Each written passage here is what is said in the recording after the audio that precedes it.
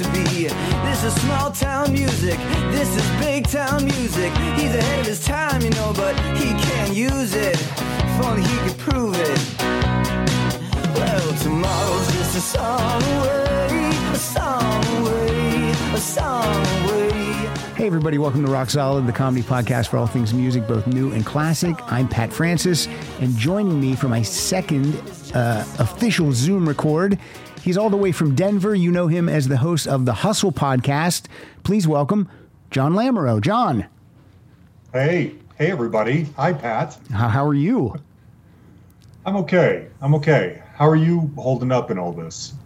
It's going to sound weird if I say it, but I don't mind it that much. My life isn't much different other than recording at home and not being able to record in person. Right. The kids are both home. They've been home for, 2 months. Mm-hmm. Pilar works from home.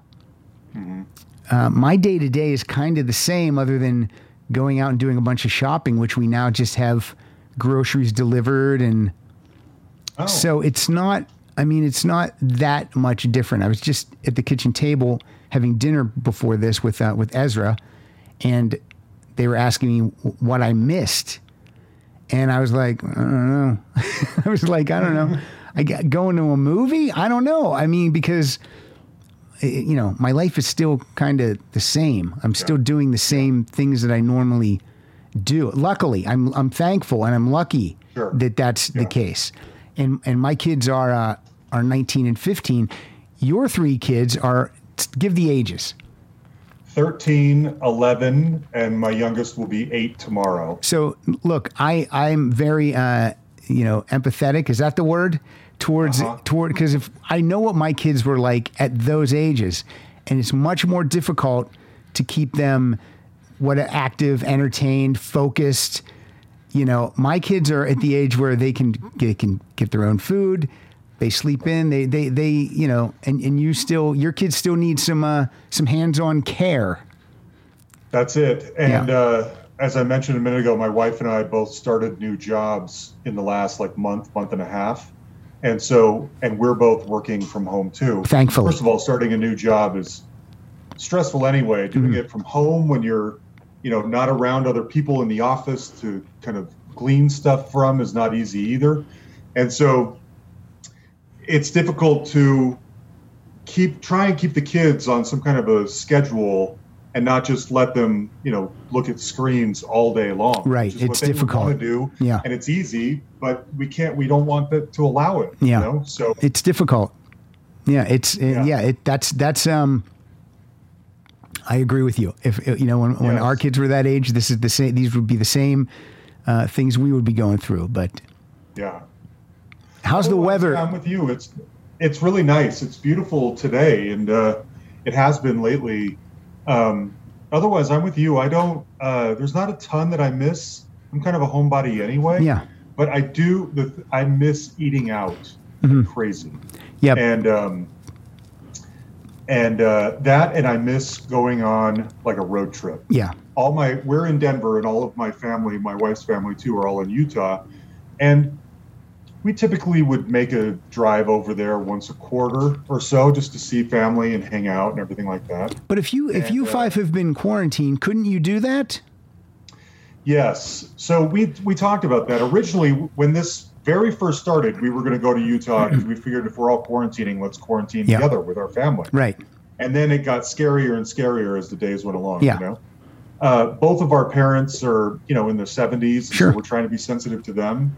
But my in-laws are here visiting right now, and we are going to go to Utah in a couple of weeks to see family after all. It's been a while. You weren't sure if that was a smart move or not. Right. And and then compromise anybody. And I think everyone feels weird about saying my friend and co-host Mike Siegel, he needed to get out of LA. So he just went to Utah. And I think people feel weird saying, I'm going, even people my friends who say, yeah, I went to Starbucks. I mean, but they feel guilty to tell you that, they did something wrong. But I mean, if you're doing what you're supposed to do, washing your hands, wearing a mask, all that stuff, and keeping yourself safe and other people safe, it should be fine. I agree. And I think it's a collective decision. Yeah. Yes, so it is. If we're going to go visit parents and siblings and their kids, and everybody says we're okay with this, then we'll do it. And if we're not, then you've got to respect the guy or the person who isn't. Right.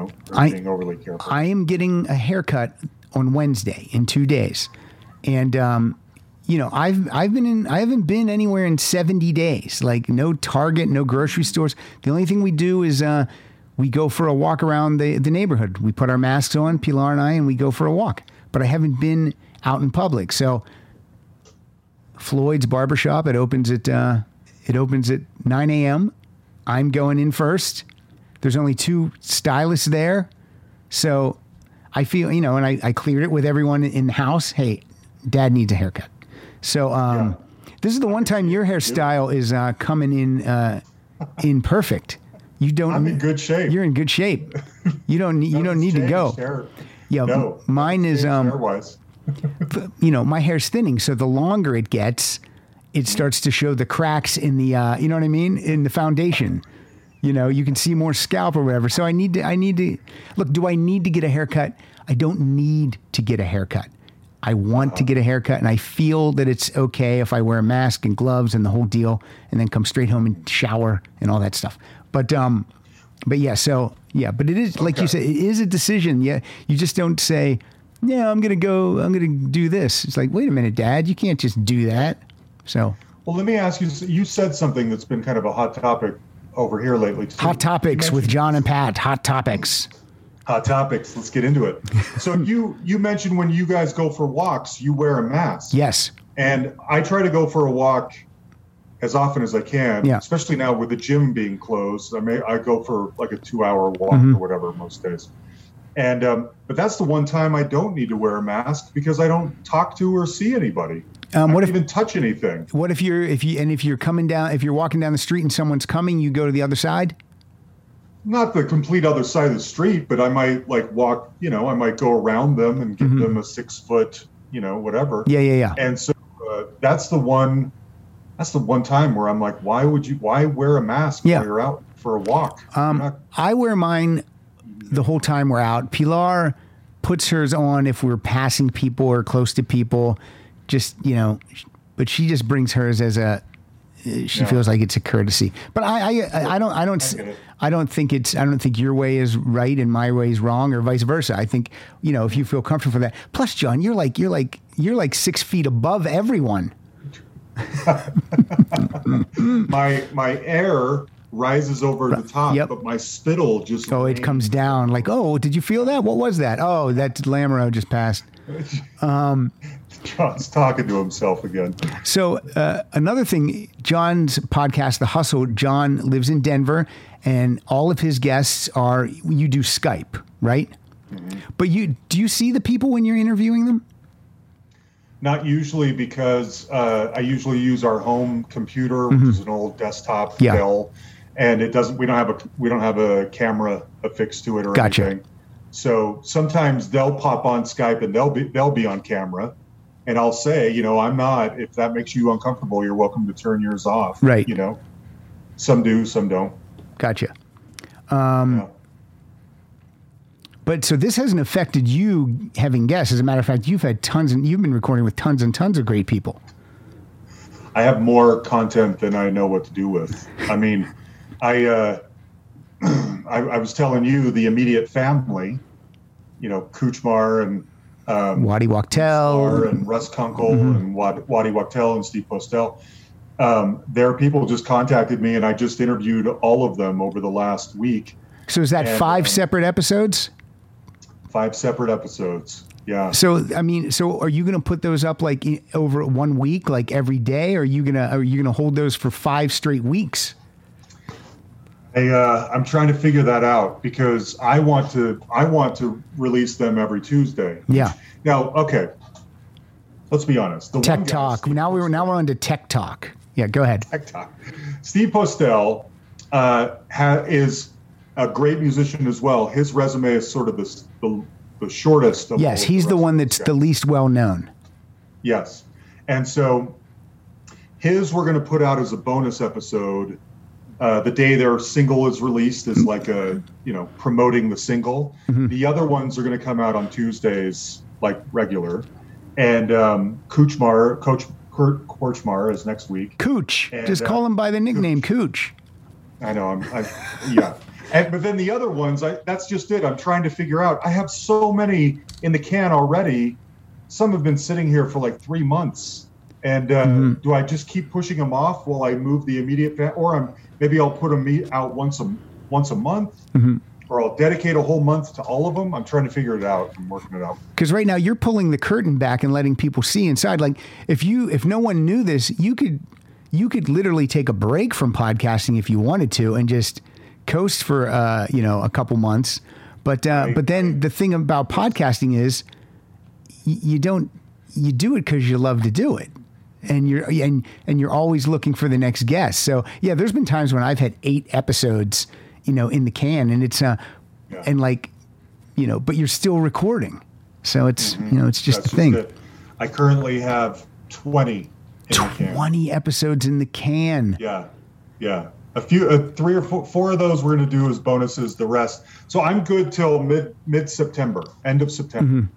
But so I might take a week or 2 off, but then you start getting that itch. Yeah. I haven't talked to anybody for a couple of weeks, and I'm itching to get back into it. Or you get an email. You get an email from Cy Kernan, and he wants to record with you, so you got to do it. Exactly. And everyone's available right now, so I'm trying to kind of just... Everyone's available, and then the thing that's driving me nuts is all of a sudden I'll be on Facebook, and it'll be like, oh, Susanna Hoffs is going to talk to... I'm like, Susanna Hoffs is talking... Who's she talking to? And it's not another podcaster. She's doing a podcast. Celebrities are doing podcasts now. Who wants to talk to you and I if they can talk to Richard Marx or Susanna Hoffs? It's like it could start killing us. Folks, podcast envy is a real thing. It's real. It's a very real thing. It's real. Either we're jealous of each other or we're jealous that Robert Plant and Conan O'Brien exist. Oh, my God. And they have millions and we don't. Yeah. You know what I mean? Podcast envy is a very real phenomenon. Oh, the Conan O'Brien thing kills me. The guy's got a TV show and now he's doing a fucking podcast out of his house. Oh, Conan, can you get any guests? Oh, you can. You can get everyone. Okay, great. So you don't have to work for it either. Your people just call their people and they go, yeah, I'd love to do Conan. Okay. Sure. We got to beg and plead. I know. It's true. I actually like his podcast 10 times better than his show. I'm sure he's great. He's funny. I'm sure that it's a great. I'm not saying it's not a good podcast. I'm just saying stay in your lane. That would be nice.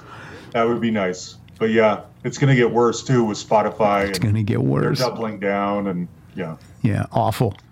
And me, I'm different from you. I live in Los Angeles, so I have access to people that live here because if you live in New York or Nashville or LA, I assume that's where most of the people, unless they live out of the country. But right. So now I have to start doing I have to step on your territory now, and I have to start doing some Zoom things. I know, you're infringing. I'm infringing. I know. And I gotta be honest. I don't want to. I don't want to do it. But if am I gonna Zoom record with Christy, Mike, and Murray and Kyle, or am I gonna Zoom record with Robert Plant? I mean, if I'm gonna do it, I might as well go all in. You know, of course. That's the thinking. I know. So, all right. Well, here's what we're doing today. Let's tell them what we're doing today, John. A couple weeks ago, Alexi Lawless and I did a track by track of Rick Springfield's "Success Hasn't Spoiled Me Yet." And John and I, we both love Hall & Oates. In fact, we've talked about doing like a full-on Hall & Oates episode the next time we're together. Yes. So until then, this doesn't cannibalize them. No, it's not. It won't. It'll only cannibalize these 2 albums. So okay. I asked John. I said, John, what's your favorite Hall & Oates album? And what did you tell me? I said Big Bam Boom, and I continue. I feel really guilty that we aren't talking about Private Eyes. Well, my favorite Hall & Oates album is Voices. Right. But what I liked about our 2 choices, and you said it, was that my favorite album and your favorite album, those bookend the most successful period or I think you said peak Hall & Oates period, with the albums that come between there are Private Eyes and H2O, and then Say It Isn't So and Adult Education off of the Rock and Soul Volume 1. Is that what it's called? Yep. And then into Big Bam Boom. So we're like we're bookending their biggest period. It's their biggest period, right? It is. You can't even argue it. It's true. No, you can't. I just find it interesting that Private Eyes is far and away I think their best album. Mm-hmm. We like the ones we like. Yes. But Private Eyes is their best one. It's one of the best albums of the 80s. It's chock full of hits, but that's not the one we're talking about. We're talking about our personal favorites. Right. It's not like what's their best feelings. Yeah, and for me, I feel that Voices, it's my favorite, and I feel it's their best. But oh, do you? Yes, but then when you bring up Private Eyes, I can't really argue that it's better than Private Eyes. You know what I'm saying? Yeah. We're just going to keep talking, but I'm going to step over and turn the air conditioner off because I'm freezing. But I'm not editing this out, John. Okay. I'm just going to talk I'm going to walk over here and talk while I do this, and I'm going to turn it off. All right, and I'm coming back to the microphone, and I'm going to put headphones back on. And I don't want to edit anything. I hate editing. I'll trim the top and the bottom, but stuff in the middle, I don't like it. Because I don't mind if people just heard a real moment of me going over and turning off the air conditioner. I feel like that makes them think they're in the room. For the format of your show, yes, absolutely. Yeah. Now you do need to edit. You need to insert music and all that kind of fun stuff. Right. And when I say fun stuff, I mean really, really hard work, because that's what it is. It is.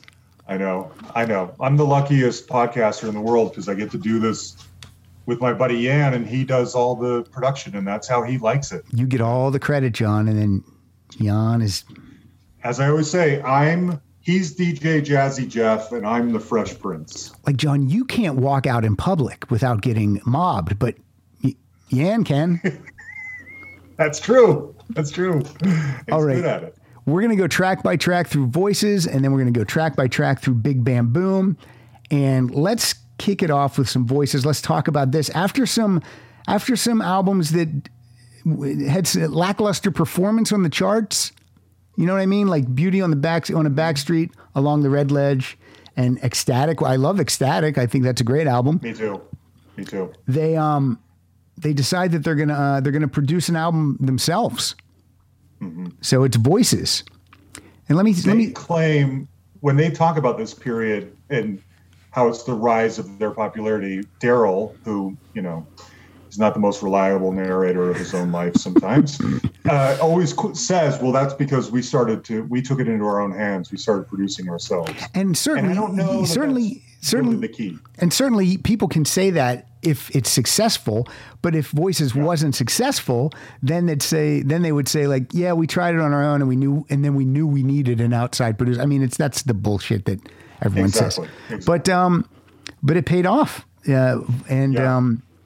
This has the most John Oates lead vocals on an album since the I don't know what they call it, the Daryl Hall John Oates, the Silver cover album. The Silver. Yeah, Silver. Album. He sings 4 lead vocals on that, and he sings 4 on this. And then the rest of the albums in their catalog, he does 2, maybe 3 sometimes. Mm-hmm. But this is an Oates heavy album. I think of this album as their Skinny Tie album. The way I think of... I have that written down. You got it written down? Skinny Ties album. The way... it's the same way I think of an album that came out the same year, Billy Joel's Glass Houses. I feel like that's his punky new wave Skinny Tie album. And so that's... I just wanted to say that, and you wanted to say it too, so there you go. I totally agree. It's Joe Jackson's Look Sharp. Mm-hmm. It's Greg Kihn. It's influence of the Knack. It's all that stuff. And all stuff we like, of course, and especially you, obviously being older than me. This is hitting you in your sweet. Sorry, folks, it's true. A little bit older. Yeah, I was. This album is hitting you in your sweet spot. Yeah, like Rick Springfield did around the same time. Yeah, I was 16 when this album came out. How old were you in 1980? 7. You jerk. Years old. It's terrible.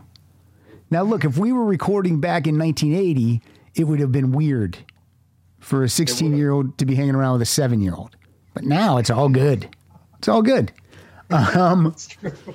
So, 1980. And this album kicks off, which is I think is unique. I would have to look back, but it kicks off with the John Oates lead vocal and a song that Oates wrote by himself. Mm-hmm. How does it feel to be back? Let's hear it. Love it. Here we go.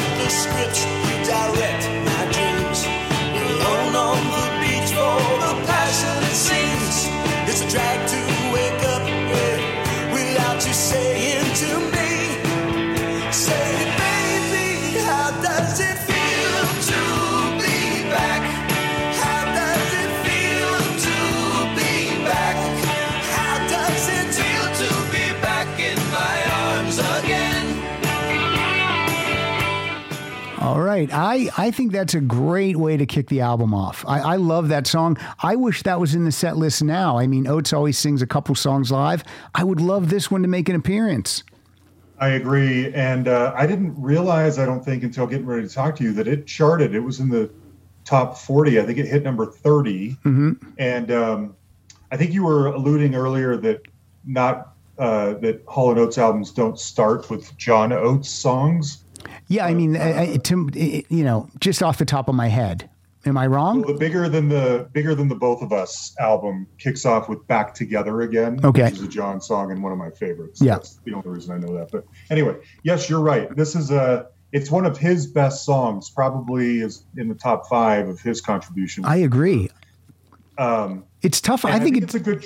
Go ahead. Oh, go ahead. No, you go. Keep talking. Well, I was going to say, I think it's an effective track 1. And it, two things points I want to make about this album as we go. Number one, to quote our friend BJ Cramp, the sequencing on this album is baffling. I would totally resequence this thing. And secondly, we're going to see within the space of just this album, the absolute pros and cons of including John Oates songs on an album. The guy has what it takes to deliver a song like this, and then he has what it takes to ruin it all with the goofiest, weirdest stuff you've ever heard in your life. Which is coming up a little bit later. Yeah. Okay. See, for me, like John Oates, it's got his songs have to nail it because there's fewer of them. So, like Hall, if he has a stinker, well, that's okay because he had these other 6 great ones. But Oates only gets a couple of chances per album. So, all right, good. We both like. Okay, look at that. We both like. How does it feel to be back? Also, this is not yet what I refer to as the classic Hall & Oates lineup, which for me would be G.E. Smith, T-Bone Walk, Charlie DeChant, and Mickey Curry. That would be the 4 guys with Daryl and John. That would be, for me, I feel that's... one of those guys is not... I know Jerry Marotta drummed for them for a while. Yeah, on this album, it's only G.E. Smith and Charlie are here. For bass, we have a guy named John Siegler. And drums, we have Chuck Berge on a couple songs and Jerry Marotta on a couple songs. Yeah. So... yeah, I think the lineup you're talking about really starts to formulate on Private Eyes. Yes, and then that's the lineup that you see in your MTV videos and whatnot. I don't remember seeing any videos from this album. Oh, maybe. Well, no, there was. Yeah, there's a couple. There's a couple. I'm wrong. I'm wrong. There's big hits on this album. All right. Mm-hmm. Next up, track 2 is written by Daryl and John, and it's called Big Kids. So let's check it out.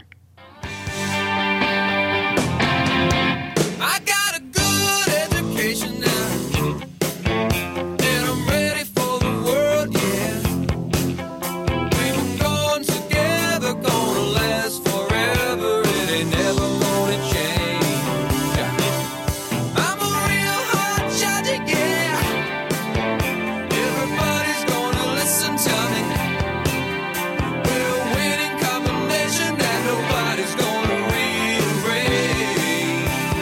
Here comes the chorus.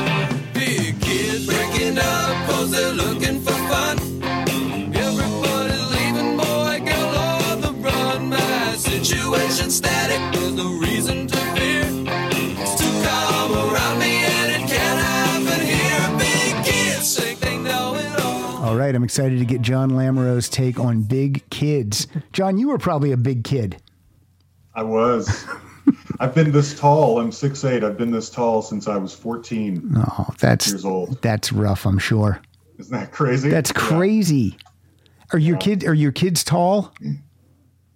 The older two are. Okay. My daughter Georgia is just turned 13 last week, and she's already 5'11". She's taller than my wife. Taller than me. And then my middle son is taller than average, and my youngest is shorter than average. Huh. And so that will be interesting.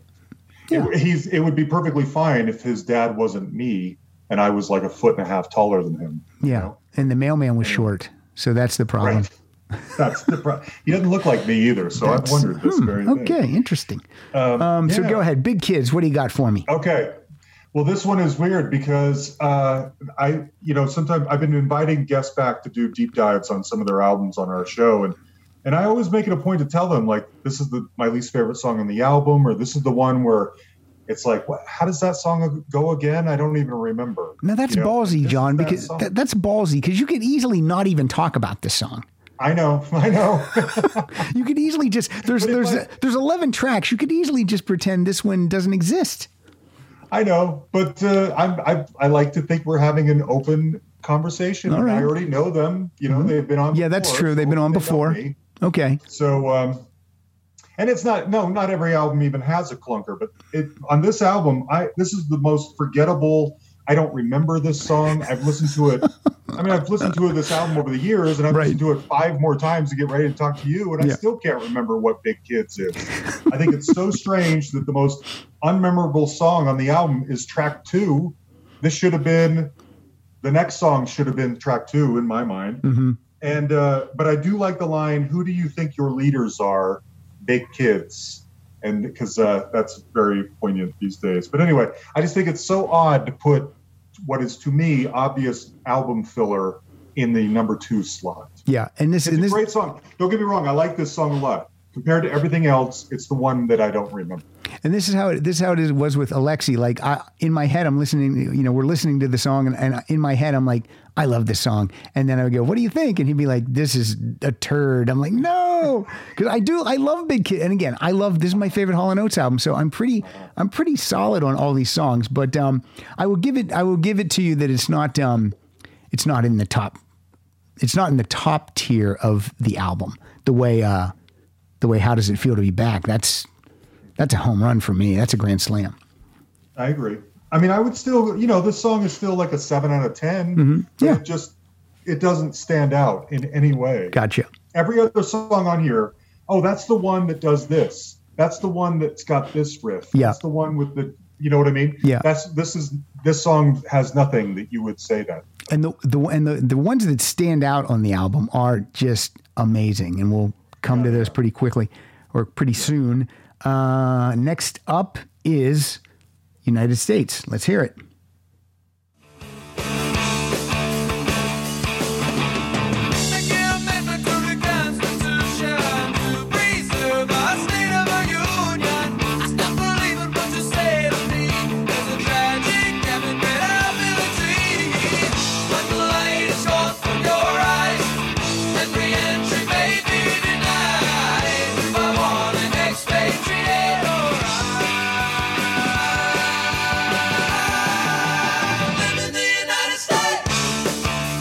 Now, this one's got a lot of punky, new wavy in it.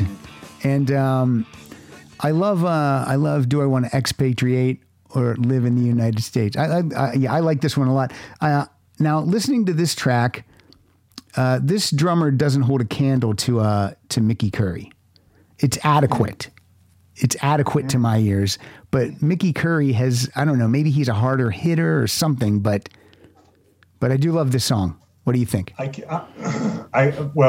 far as drumming goes, because I've had Jerry Murata on my show and it's one of my favorite episodes you've ever done, And I'm not. And I don't even know that this is Jerry. No, it could be that Chuck Berge because it's not on Wikipedia. It's not telling me exactly who's who. Right. And speaking of which, I'm trying to get Jerry. Jerry has agreed to come back on and do a deep dive, and I'm going to ask him to deep dive one of these Private Eye or Hall & Oates albums. But then we'll find out which songs he's on. We'll find out for sure. Yeah. I like this song a lot. I like I keep calling it a circular guitar riff. It just kind of sounds like someone's kind of winding their hand around around the neck over and over. Great harmonies. And this song sounds like it would have been a blast to play, you know? Yes. If they were, I don't know what their shows were comprised of back then. If it was, you know, they went from this to She's Gone to something off War Babies to something more R&B. I don't know what they did. I have no idea. Imagining all of them in their skinny ties and their little Chuck Taylor Converse shoes or whatever, skittering around the stage, playing this thing really energetically. And so it sounds like a lot of fun. I like this track a lot. Now, the first time I saw Hall & Oates was on the Private Eyes tour. And listen to this, it gets better, John.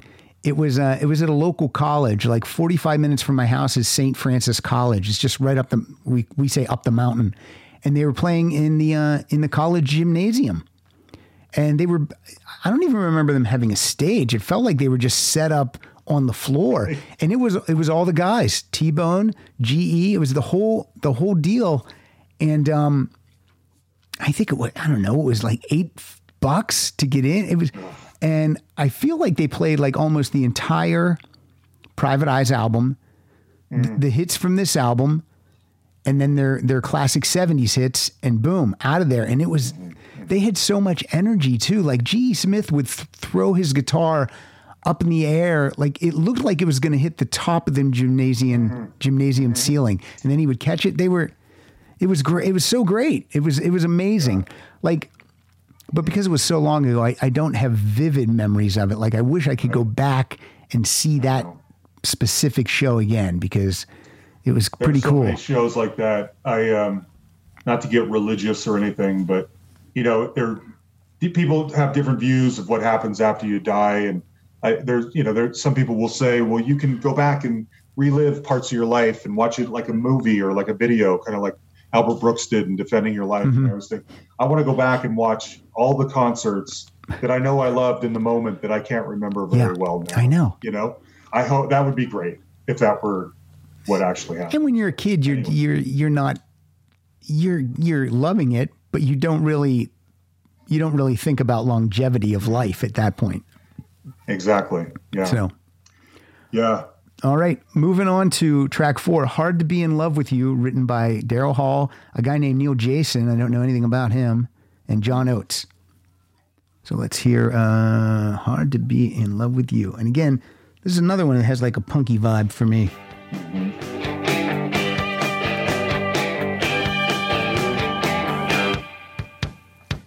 Don't want to face it, but I know that it's time to go home. No, I cannot say what I want to say when we're all alone. I gotta leave, but I want to stay. The way you are so far from the U.S. of A. When we're more than half a world away, it's so hard. To be in love with you. It's so hard to be in love with you. It's so hard to be. It's funny because the production on some of these songs I love it, but it's very thin. You know what I mean? There's not. It is. It doesn't feel. It's definitely not overproduced, but I like the sounds that I'm hearing. Yeah. That goes back to the sequencing. You don't think it's a little odd that this album, a Hall & Oates album, comes out of the gate with 4 skinny tie, skittery punk songs kind of in a row? Well, I mean, I think that's what they might have been going for. I'm sure it was. I find that a really interesting way to kick off an album. Sequencing's tough, especially when it's an album that's ingrained in my head for so long that I don't even. To me, this is just the way it's supposed to be. Now, there have been newer albums where Usually I'm like, this has 15 songs. It needs to have 10 songs. You know what I mean? That's the only, but as far as like actually rearranging where, you know, BJ Cramp's good at that. I'm not. Yeah, right. I like this song a lot. I think the two of them, their voices sound so great together on this song. Yeah. John, and it's odd. I don't find their voices to be as complimentary as you would think two people who have been joined at the hip this long would be. Yeah. But I think their voices meld so nicely in this one. I love the chorus, and I feel like Daryl, it's not, you know, Daryl is one of the greatest soul singers, white or black, in the history of music. Right. But he can, from time to time, do some Mariah Carey histrionics. You know Yes. what I mean? And sometimes they're great, and sometimes it's a little too much. And I feel like in this song, he underdoes it to the point where there's almost a sort of innocence or vulnerability. Yeah. The way he sings those lines in that chorus, you know, each line at a time with a break in between. There's just I love that he doesn't overdo that. He lets it be kind of almost, I don't know, childlike in a way. I love it. I feel my opinion of this time period, without ever talking to either one of them, is that I bet when they were making this album, they were as close as they ever were, because they knew, okay, something's got, you know, we've had some number one hits, top 10 hits. Yeah. We got to get back there. What are we going to do? The music's changing. And I just feel like they were like two guys against the world. This album had to break through. You know what I mean? I think you're probably right. Yeah. We're coming up finally on the singles that would cement it to be the thing that it deserved to be. Because again, going back, I like these first four songs, but you would never listen to this and think, oh, this is a classic album of all time. Just listen to these two, you know? The next song is Kiss on My List. It goes to number one. It's their first number one in since 77. So in 3 years. And during that period, they didn't have big chart success really. It's a Laugh went to number 20. Wait for Me went to number 18. Mm-hmm. But I mean, this went to number one. Mm-hmm. I mean, big, whatever they were doing, they could look at each other and go, we did it. Yeah. So, there's like a 4 or 5 album span there in the 70s. That's just kind of them in the wilderness. Yeah. I like all those. I like them too. But they are so void of standards that you forget they even exist. Right. You know? Yeah. Each one has like one song that even the song It's a Laugh or Wait for Me, some people are like, I think I've heard that, but I don't, I'm not quite sure. So, and they worked with David Foster, you know, on some of those albums. And you would think that they probably thought working with that guy, this is going to be, here's the hit maker, here we go. Mm-hmm. But not so much. All right, here we go. Go ahead. All right, you got something to say before I start? Well, I was going to ask you because it's a little bit of a tangent, but you know, Rick Nielsen plays on Along the Red Ledge. Yes. So Alley Cats, were you at the time being as diehard in the Cheap Trick as you were? Was that a real provocation for you? Did you run out and buy that? No, I didn't know he played on that for years. And I got to be honest, I can't really hear his guitar on the song myself. Yeah. And I got to be honest, as Cheap Trick's my favorite band. I like them. I like them as a whole. I like them as a unit.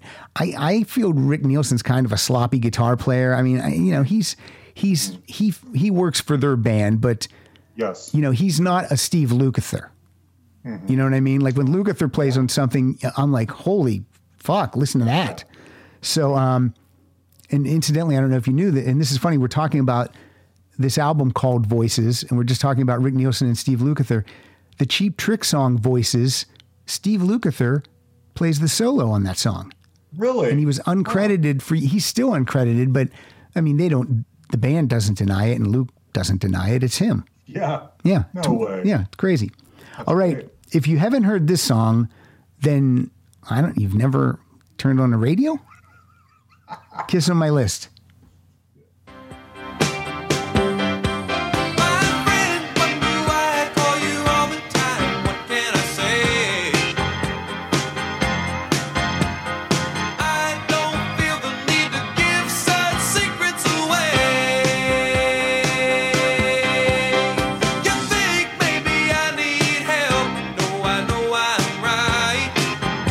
Alright.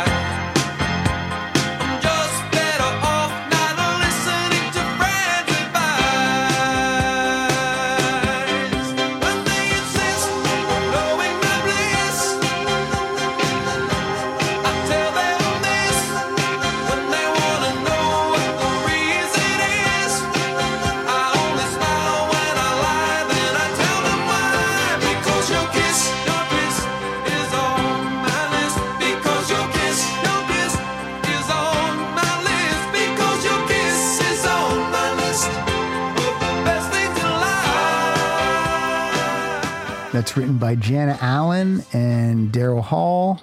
Sadly, John Oates does not get a piece of that publishing. Man, that's a monster. I love the la la la la la's, that are just, and especially when you have headphones on, you can hear those. And that's just an undeniable hit song. It's so good. It is. And that's what I was going to say is that, I mean, you have to admit that song sounds so different than the 4 previous songs. It absolutely does. It feels like it almost feels like it doesn't belong on this album with what we've just heard. Yeah. Well, and it's so a part of what you think of when you think of Hall & Oates. Mm-hmm. And the first 4, or at least 3 of those first 4, are so different than what you think of when you think of Hall & Oates. So it's interesting that they cohabitate on the same album. One thing I was going to say, and one of your, I meant to bone up on this before we talked, and I can't remember. One of your listeners can tweet at me if they want. But I feel like in John Oates' book, he mentioned that the song is pretty much like their demo with just a few things overdubbed on top of it. Mm-hmm. And you can almost hear a sort of a rawer quality to maybe the piano parts, or it doesn't feel quite as, I don't know, like it's come through a machine. It feels a little more organic than that to me. Or anyway. Yeah, I could hear that. Yeah, you're probably right. That sounds, that makes sense because it does have that sound. Quality to it that's less polished. Even though it's got, it's like a more analog quality than a digital quality. It sounds like a song that's got both, and you can tell I see overdubbed polished qualities on top of the under polished. Anyway, maybe that's what makes it work. In the weeds. Maybe that. I'm sure it does. Whatever it is, it's great. All right, now here we go. After that song, we go back to some quirkiness. This is written by Sarah Allen, which was Daryl Hall's longtime girlfriend or partner, whatever they say. And so Sarah Allen, Hall, and Oates all have songwriting credit on this. This has got a lot of nerve, and then in parentheses, perfect. Let's hear it.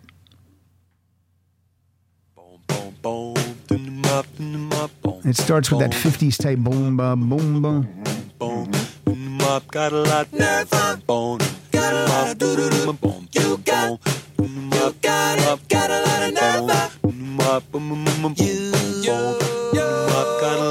a lot of nerve. Oh no! Stop bitching indiscretion. You're such an A1 lover.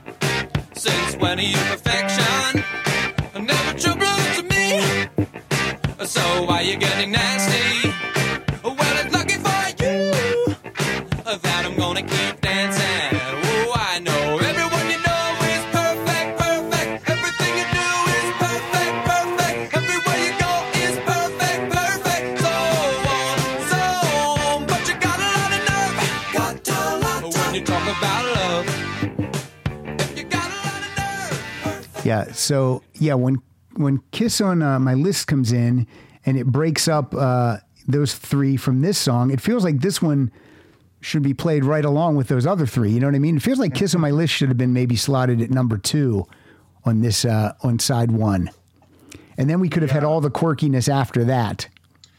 That's what I think. If I were to resequence the beginning, I'm okay with How Does It Feel being the first song. Yes. Yeah. And then if you want to throw in one of those punkier ones after that, you can. And I would probably make it United States. And then Kiss on My List. That's a little more. And then Kiss on My List. And then then you can spread it around. And since this was an album side and there weren't CDs at this point, you could play those last 3 quirky ones out on side 1 and flip it over. Or side 2. And there's 2 big ballads. So maybe after Kiss on My List, then you throw in one of the ballads, and then you end the side with one of the quirky, big kids. Yep. Or perfect. I think this song is a lot of fun. Even though, as you know, I'm not a huge doo-wop fan, but doo-wop plays a part in a later song that I also really like. It's just they have a tendency every now and then to just kind of get a little silly, get a little goofy. And which for someone like Daryl Hall, who seems to take himself so seriously, it's a breath of fresh air when he's willing to do this. I agree. And I have a lot more to say about that in a couple of songs. But it seems counterintuitive for someone like Daryl to allow himself to be a little goofy, or maybe he doesn't see it that way. I don't know, but it comes off that way. But I think this song's a lot of fun. I like that doo-wop doo-wop element, even though I don't like doo-wop music in general. Right. And then, and now we're on side 2, and this side starts so strong, in my opinion. We'll find out what John thinks in a minute. They do a cover song. It's a big cover. It's such a classic song to cover. But it's the Righteous Brothers, right? Mm-hmm. Yeah. And this is You've Lost That Loving. Oh, I can't even talk, John. You've Lost That Love and Feeling. And this is John Oates is kicking off side 2. That's right. Here we go. Let's hear their version. Can they do it? Did they do a good job?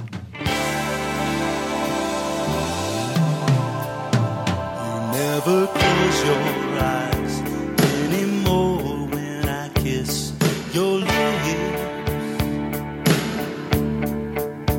and there's no tenderness like before in your fingertips. You're trying hard not to show. Yeah, when Daryl comes in with his part, it's... But baby, Yeah. baby, I know it. You lost that love and feeling. And then it's both of them on the chorus. It just sounds so great.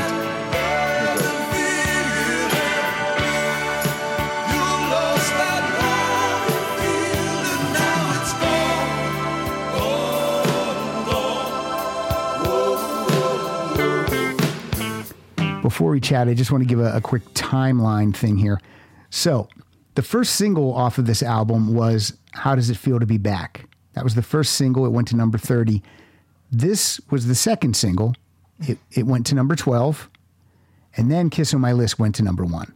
So it was like weird. It was like a build. You know what I mean? Yeah. It did, but like wouldn't you make your first single the thing that's the most obvious grabber from an album? And Yep. Unless either of these are those songs. Yeah. I mean, in start with Kiss, and then I'd go Dreams, or vice versa. Yeah. And then these, throw out because maybe those would have been so strong that it would have elevated those other songs on the chart, because people would have been like, oh my God, here's the new Hall & Oates song. So yes, if you release How Does It Feel to Be Back as your third single, it might have done better than number 30. And for your second single as a cover, that seems odd too, but it's a great cover. What do you think? Do you like their cover? I'm torn about it. I mean, I'm not convinced it's completely necessary. Mm-hmm. I mean, the original is a standard as well. It's Yeah. one of the best songs ever recorded. I do think that they do a really excellent version. I don't know that you would replace the original with this one. I do think there's some like spacey sounding kind of keyboards happening underneath. It really amps up the drama of the song. I like that they do that. I like that John starts out, because it's a little jarring hearing John's voice, but then when Daryl comes in, it soars. It makes it all okay again. Yeah. You know, now I know what we're dealing with here. Here comes Daryl to save the day. So yeah, it's a little too on the nose for me. It feels like something that, of course they would do a song like this. And I would have rather been surprised. It actually makes the album for me more punky to have such a standard in the middle of all this, because when you're on a CD, it's almost right in the center. And it's like when when Green Day recorded that, what's their song, their acoustic, is it called Good Riddance? Good Riddance. Yeah. Time like of My Life. Yeah. Like that was like the most punky thing they could do at the time, was to just not do what they normally do. So yeah, this is, I love it. I love this cover, but it's weird in the mix with these, if it was between big kids in the United States, you'd be like, what the hell's going on? So it isn't a good spot kicking off side 2. Yeah, that's true. And then we go into a song that was made famous by another artist, but written by, and I don't know if people knew that Paul Young's version was a cover. Wait, you skipped You Make My Dreams Come True. Yes, I did. And you know what? In my playlist here, something got out of whack. Sorry. Oh, yeah, you're right. Okay. Still not editing it. The next song, this is a monster. This keyboard, as soon as you hear, if you see the band live, as soon as you hear these opening notes, you are immediately ready to go. And you're so excited, and you can just feel the crowd is getting ready. You know what I'm saying? Yeah. So this is You Make My Dreams. This is a signature song of theirs for me. It is. I mean, it is. And we'll talk. Let's hear it. Here we go. You Make My Dreams.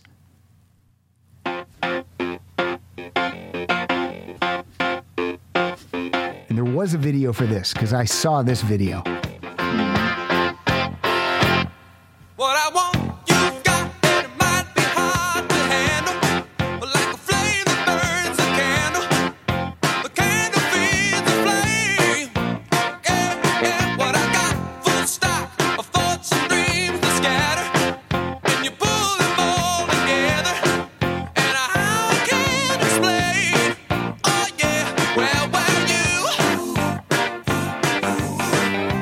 make my dreams come true.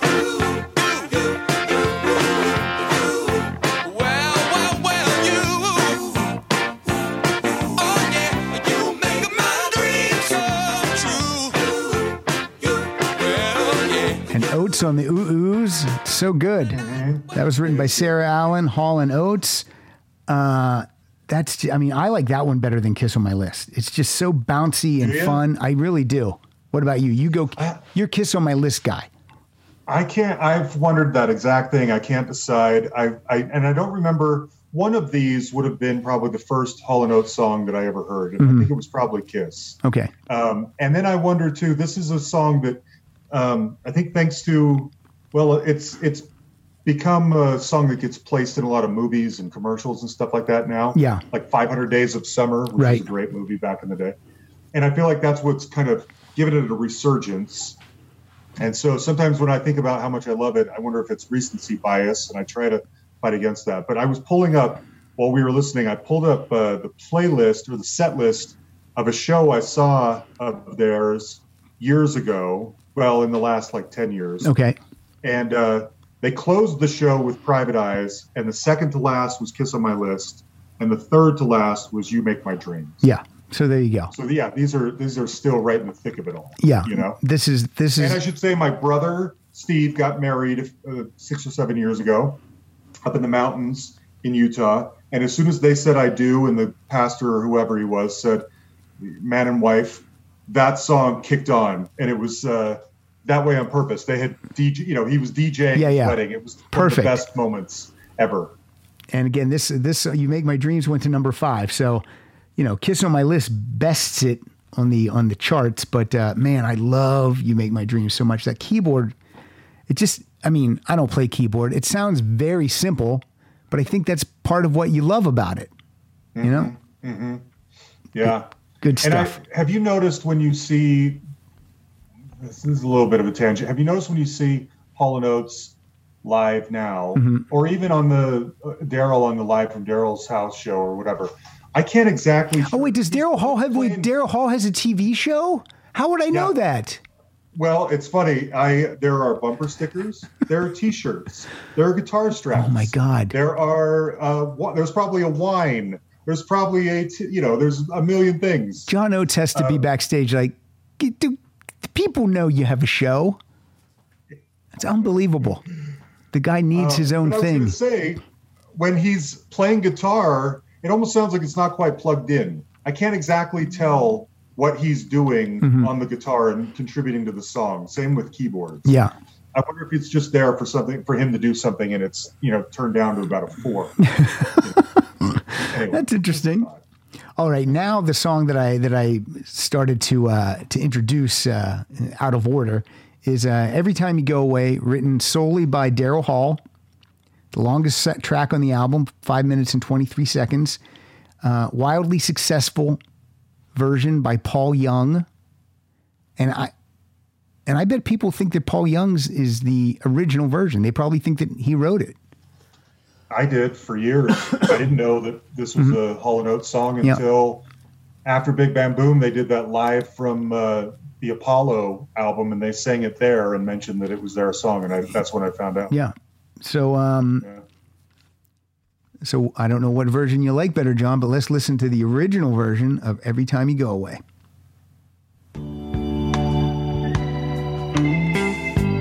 Baby, if we can't solve any problems, why do we lose so many tears? It's like a perfect song for Daryl Hall to sing. So you go again when the leading man appears. Yeah, I guess to show off all those facets of his voice, everything he can do. Yeah. I wonder if actually after Paul Young, oh my God, Paul Hung, after Paul Young had a hit with this, I wonder if they were like, why didn't we release that as a single? Every time you go away, I don't. Their version doesn't sound like a take single a to me. piece of me. The Hall and Oates. It does not sound like a single to you. Is that what you're saying? It's an album track. Yeah, no. All right. That makes sense. Time you go away, take a piece of me. Their singing together on this album is so good. I mean, that's so how do you feel about this cover? Not this cover, their version. Oh my God. Right. This song has always been a little sleepy for me. Okay. A little too sleepy. Okay. I do respect, you're right. I mean, it is such a fantastic showcase for Daryl's voice. And I normally feel like a little Hammond organ goes a long way for me. I like it to be just a little kind of an accent in the background. Okay. And this is wall-to-wall Hammond. It is, but that's okay because the word that comes to mind is funereal. Makes it sound sort of holy, like it belongs in a church or at a funeral, or you know what I'm saying? Yeah. It sounds more like a hymn, like it's sacred. And so it's very effective that way. In general, I feel like the song is a little sleepy for me, but this is a very effective way of presenting this song. It's great. I have nothing to add to everything that you said. I agree with all that. I love their version. And again, it is my favorite Hall & Oates album. So, I mean, I'm going to love every song. Even this next one, which I know you are going to have a lot to say about this one. This is a John Oates written and sung. And it's called Africa. And it's not, that could be a title fight. We could do Hall & Oates Africa against Toto's Africa. I'm surprised you haven't done that already. I'm surprised I haven't done it either. We know who would win, but here we go. This is Hall & Oates with their Africa. My baby went to Africa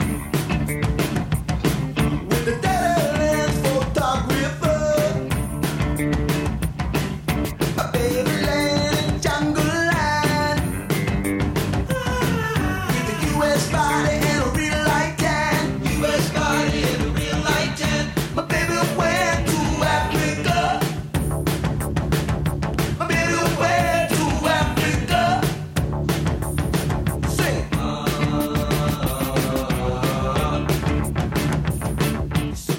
Okay, what do you think of the placement of this as the second to the last song on side 2?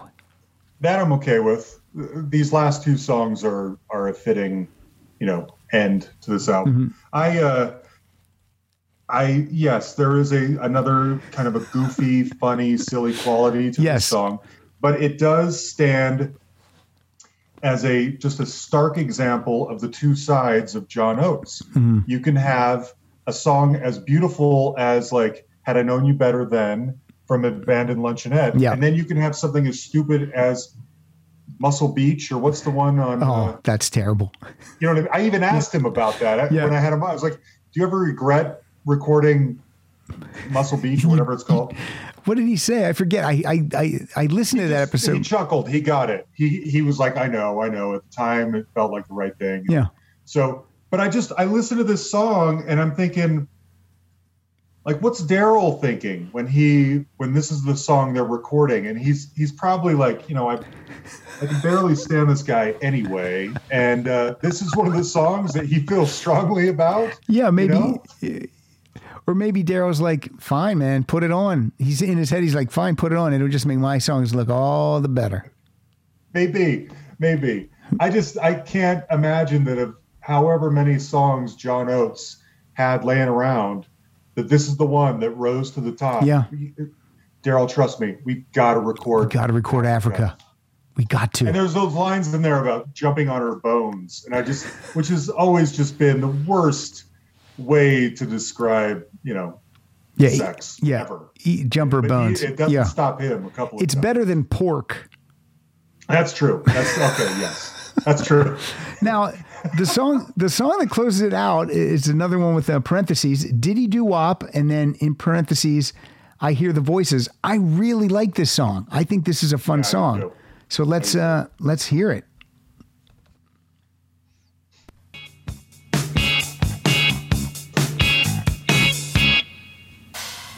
Look at me, I'm running.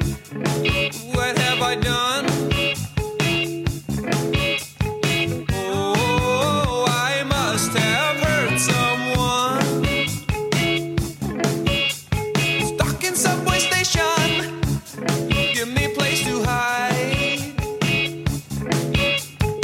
Oh, I hear the voices deep inside. And oh, All right, here comes the chorus. is singing.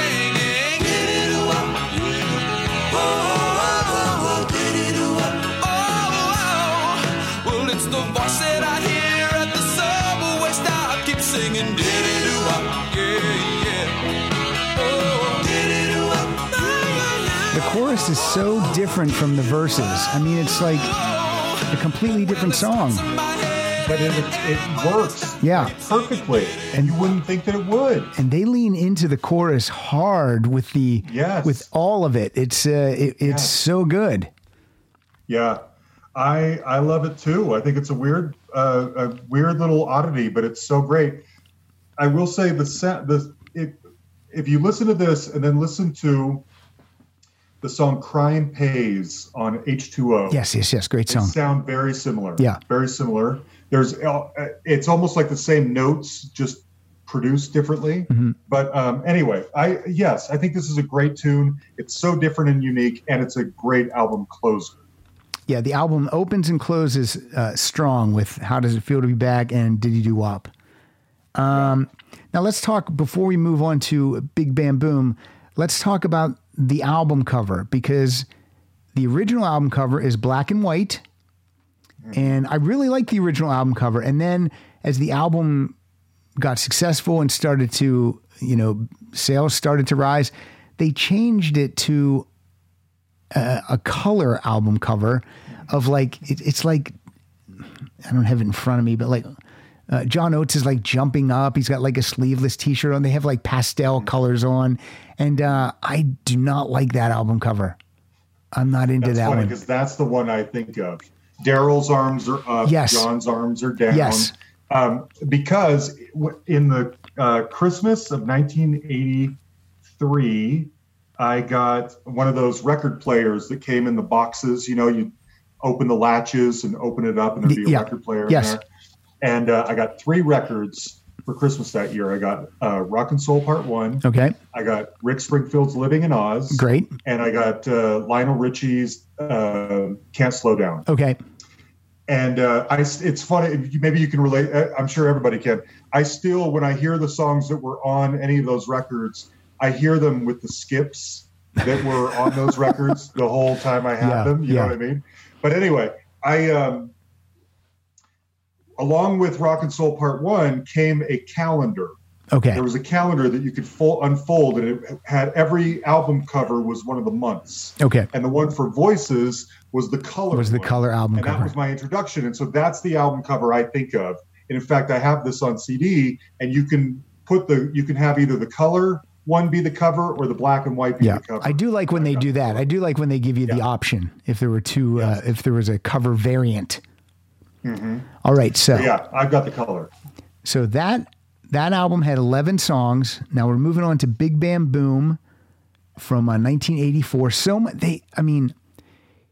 Here's what Hall & Oates did that was so smart.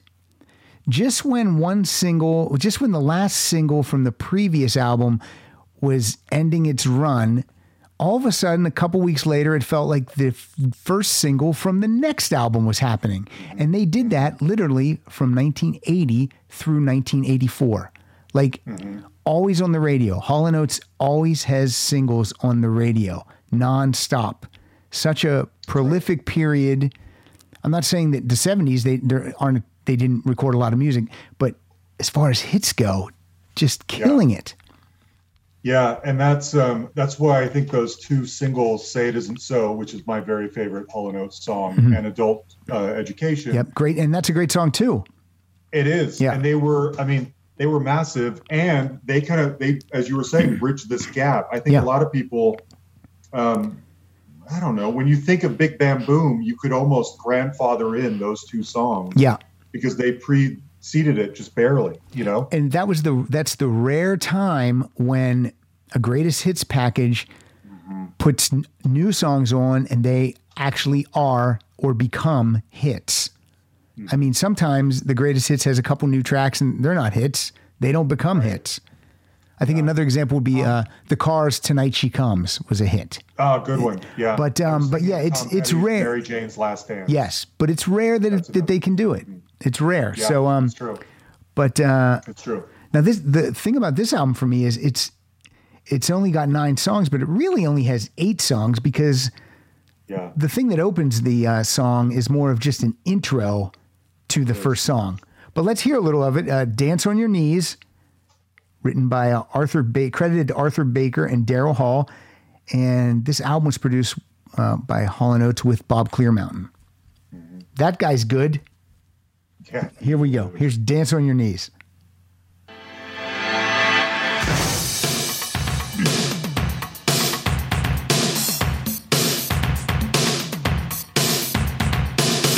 I believe that a lot of "Dance on Your Knees" was used in the video for "Out of Touch." Right. Yeah. It was. Yeah, you're right. This is basically just an intro to Out of Touch. Yeah. But it's a minute and a half long. It's cool. Some really killer dance. Yeah. of the era.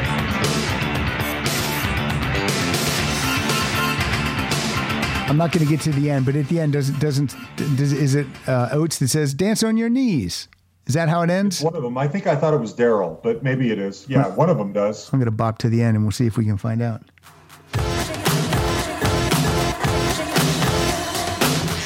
I could be wrong. Nope, I'm not hearing it. Okay, I had to stop it before it went into the next song. So, "Dance on Your Knees" is cool. It's not a song like no one would say "Dance on Your Knees" is my favorite Hall & Oates song.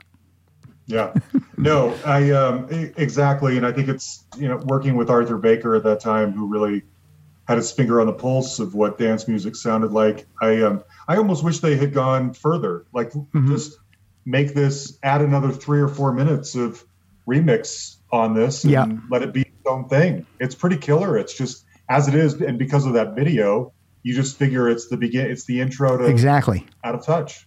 Yeah. So now we're going to kick off the way an album's supposed to kick off, with a number 1 single. Yeah. So here we go. And this is one of my favorite Hall & Oates songs. Like, this is top 5 for me. I just love this song so much. So this is Out of Touch.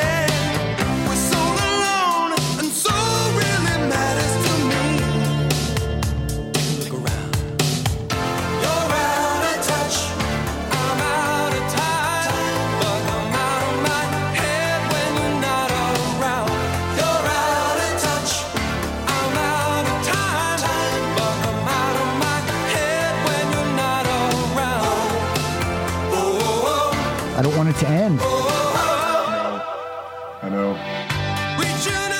And I love how after the chorus, before the next verse starts, it just ends just for like half a second. It ends and then keeps going. I love that song so much. That's the Bob Clear Mountain specialty. Yeah. He's the one who puts those pauses in there.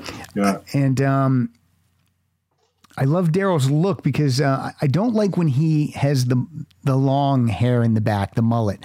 But this was like, it was still streamlined in the back and he had like, but giant on the top, like so cool. I mean, yeah, this is and I love I love this album cover. There's a lot going on, but I just love it.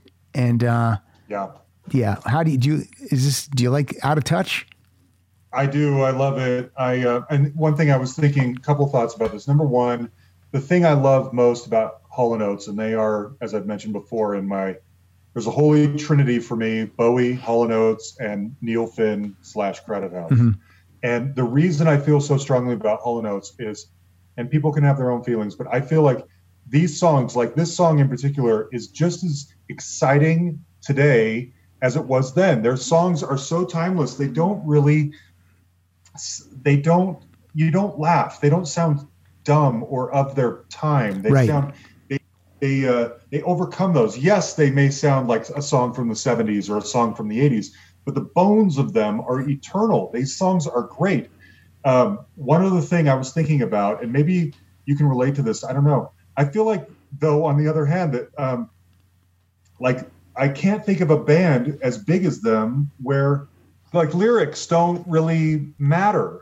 I don't know that I couldn't even tell you the complete lyrics to most Hall & Oates songs because they feel secondary to an overall vibe or an overall feeling. It's so often. But you know the chorus. You do know the choruses though.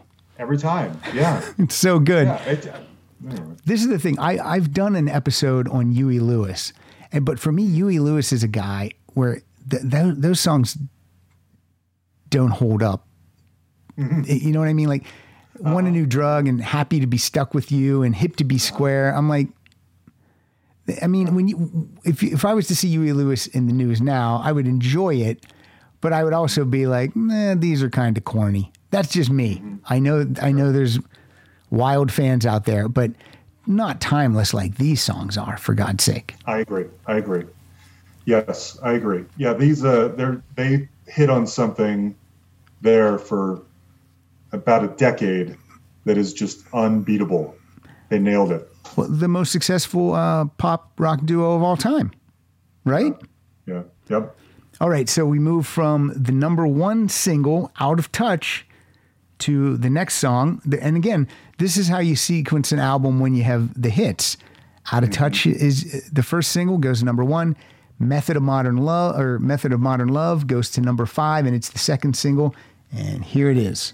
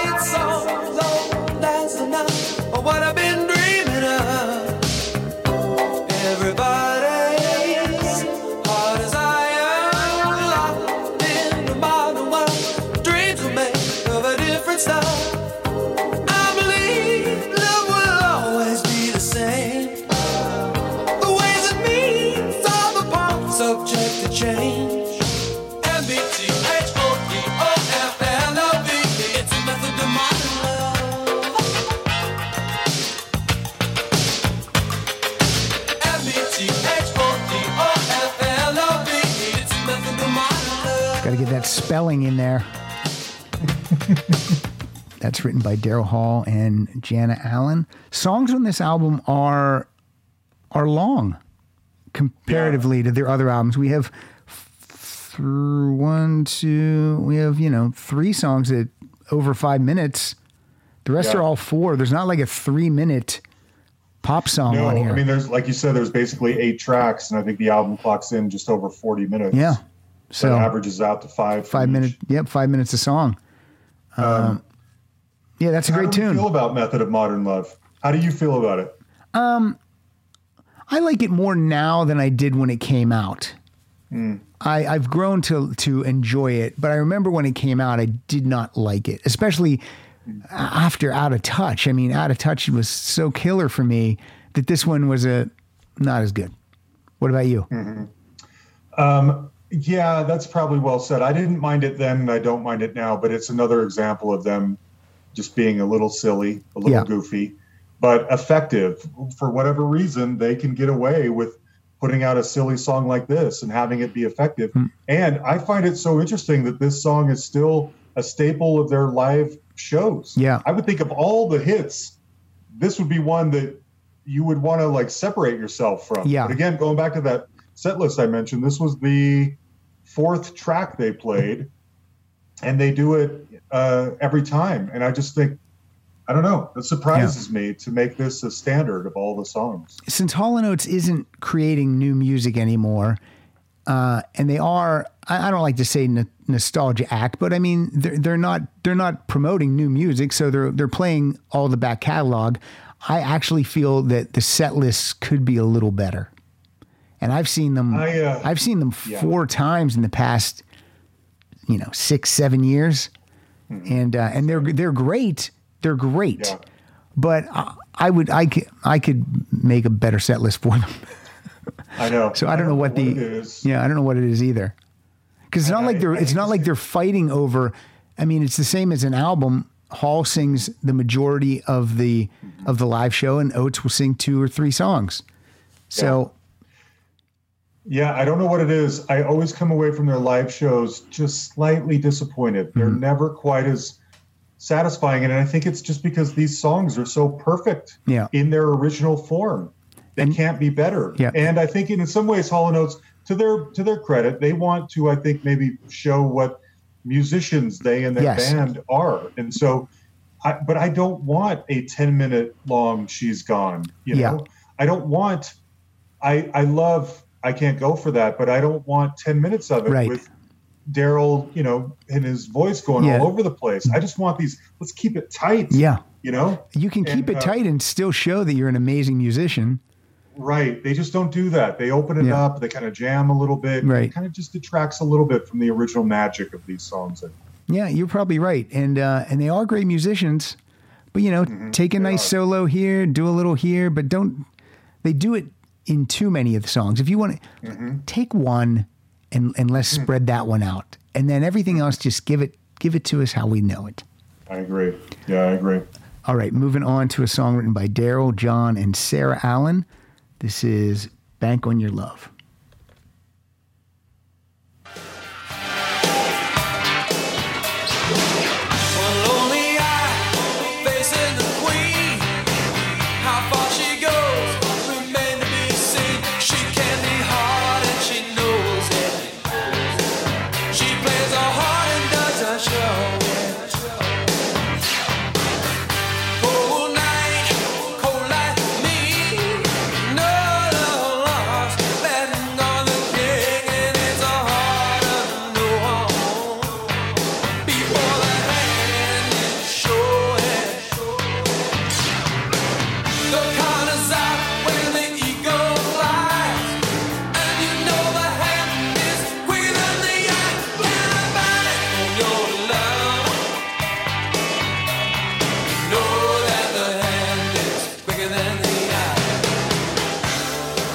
Big production on this album.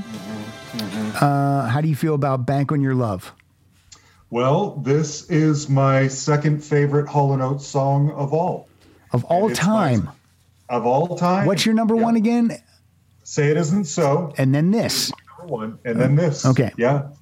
Yeah. And, yes, the singles are still great, and there's no taking away from them, but this is easily my favorite Hall & Oates album track. I don't care normally for blues guitar that much, but there's just enough of it in here to make it sound kind of, I don't know, grittier and kind of dirtier. I love it. And I still have an image. I can still see myself. I remember being in my bedroom, wearing a brown terry cloth robe, holding a hairbrush. God, I wish you had that on right now. I know. John, what were you doing with that hairbrush? I had hair back then. I used to have really thick, beautiful hair. That's a bite in the butt, isn't it? It's a shame. Yeah. And I just remember singing looking at myself in the mirror, singing, dancing around my room, to this song. This was your version of Tom Cruise when his parents are away. This was the song, yeah. I love Bank on Your Love so much. So 1984, then how old were you? 11? 11. Yeah. All righty. God, I hope you had a full head of hair at 11. I sure did. What was the year it started to break bad? Probably didn't really start doing that until early 20s, when I'd see it in clumps on the shower in college and stuff like that. So yeah, 21, 22. My roommate in college, Mike Arnone, still friends to this day. He's a taller guy, and he was pretty much bald in college. He was. Mm-hmm. And the first day of college, we're walking down the hall and someone goes, "Hey, whose dad is that?" And so for the rest of the 4 years, his nickname is Dad. That's his nickname. That sucks. Dad. I never called him that, but everyone else did. That sucks. That does suck. All right. Let's move on to track. Well, no, wait. You never said what you think of Bank on Your Love. This is the one song I've been chomping at the bit to talk about. Again, I'm not a big fan of Big Bam Boom. I don't think it's as good as the two that came before it.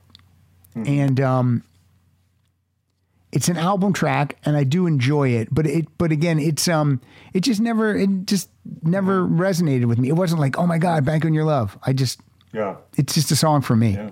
Sorry. Yeah, I don't know why, but it hit me really hard. Look, everyone's got their songs that they love, and other people are like, it's okay. And usually that makes you mad when people say that. You're like, no, what do you mean? This is the greatest. I guess. Not anymore. Yeah. Well, let's move on to the track 5, which is the third single. Went to number 18. Some Things Are Better Left Unsaid.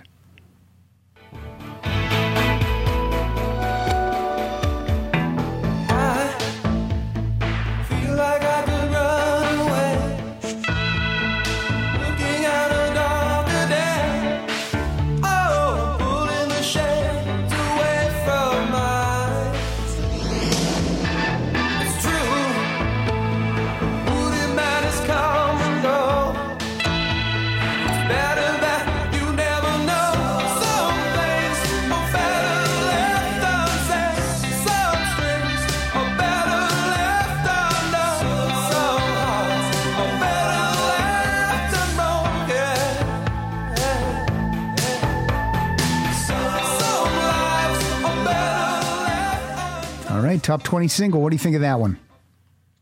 I think it's a beautiful, beautiful ballad. I think it is so masterful. And especially in their latter day work on the So Close album, there's Don't Hold Back Your Love, which is also that's so good. Strong. So good.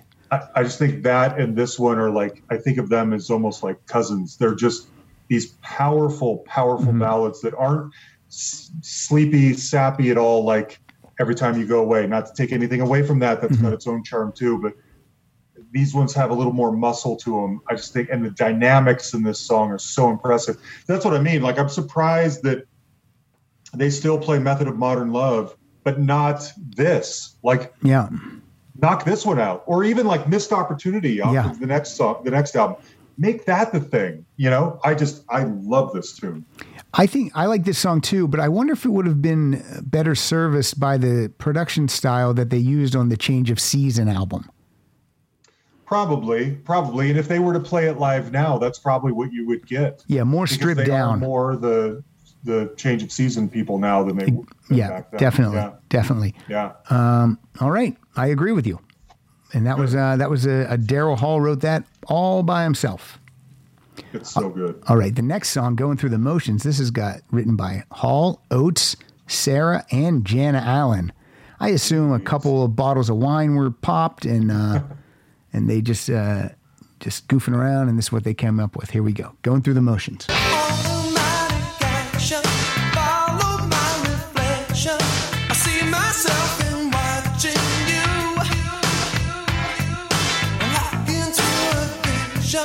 Rising through the rhythm, trance until the dance is through.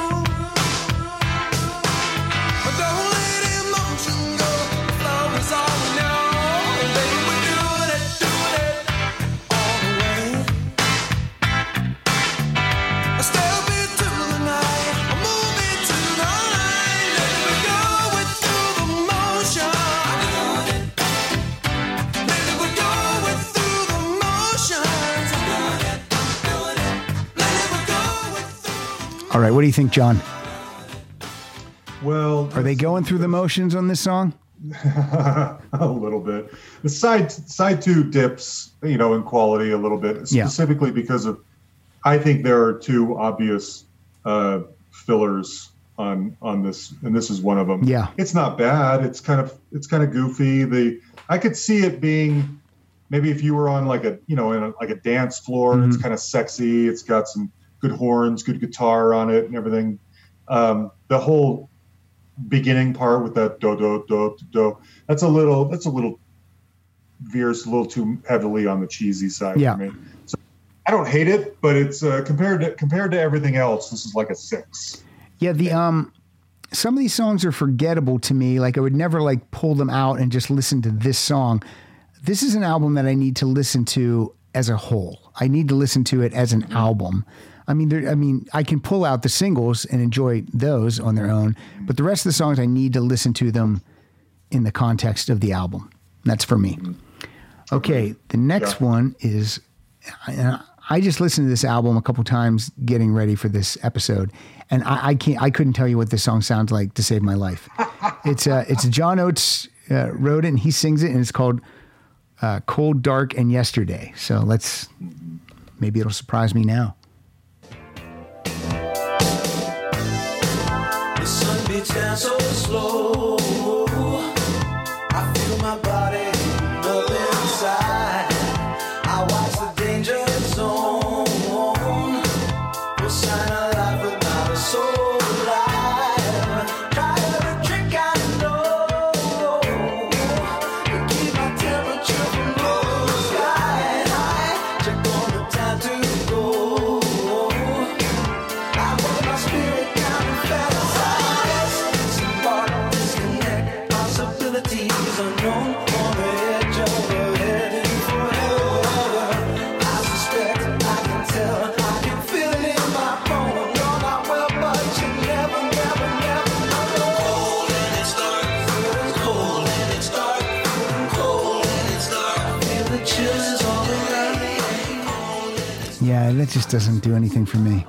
Really? Is that the other filler one for you or no? No, I love this song. Okay. I love it. All right. I will admit that in the context of this, kind of like the beginning of Voices, the end of Big Bam Boom, there's a stretch here of that can be a little it gets kind of lost in the shuffle because I think it's bookended by two pieces of filler, obvious pieces of filler. I love this song. I love the really kind of dark, moody, ominous vibe to it. And I don't know what it is. It's almost like scatting or something, but that sort of overlapping, singing dialogue happening in the bridge and in the chorus, so effective. It's got some really great heavy bass. There's a really sexy sax solo on it. This is another one of my favorites of John's. I just think this song is great. But I could understand that it's not for everyone. To me, it's one of the hidden gems in their entire catalog. You would never, as you were saying, you would never pop this one on your own. Yeah. But if you were listening through the album and you did it and you stopped and thought, I think you might be surprised how effective this song is. I love it. I wonder what it was like to be in the Hall & Oates band at this point, because, some bands have the guys they record with and then the guys they take on the road, but these guys were like a unit, it was like the E Street Band. They were in the studio and on the road. I wonder if they had any say into anything. They don't have writing credits, but I wonder, or did they just these are the songs they wrote, so we'll record them the best we can. I wondered that too. I do think there's, because what if you're a little bit, what if you're G.E. Smith and you hate, going through the motions? Then are you just like, well, all right, whatever? You know what I mean? Well, yes, I do. I've wondered that same thing. I do think they, G.E. Smith is joined Hall & Oates, but I don't think of him as like a core member. I feel like they have hired guns, a revolving door of hired guns that stick around longer than maybe some hired guns. Gotcha. Jerry Murata's there for 4 albums. Lee Sklar played bass on 3 70s Hall & Oates albums. Right. G.E. Smith is around for 3 or 4 albums. But when you think about it, it's Daryl and John. It's really Daryl, and then John, and then T-Bone. Yes. And T-Bone might even, for importance, rival John in terms of the musicianship and what it matters. True. And then it's a bunch of people who come in and out. But Charlie's still Charlie's still in the band. You're right. I forgot about Charlie. Charlie is amazing. And get your hair cut, Charlie. You look like an idiot. I've been trying for years to get Charlie to come on my podcast. What's the deal? What's he doing? You got John on. Why can't Charlie phone in? That's what I keep saying. It's like I just want to talk saxophone with somebody. I miss the saxophone. They don't do it anymore. Right. And if they do it ironically. And I just want to talk to the king of like sax solos. And you've tried to get Rindy Ross. She plays the sax. I don't know what the deal is. She seems like a nice person, and people have put in good words for me. She must not check her Facebook messages or her whatever comes in from the Quarter Flash website. No one's beating down the door to talk about Quarter Flash but you and me. Except us. Yeah. And so it's like, we just want to love you for an hour. Yes. What do you have better to do? Let me kiss your ass for 90 minutes, you jerks. I know. How could you not like that? I don't get it. All right. Next up. Okay. An All-American Girl, written by Hall Oates and Sarah Allen.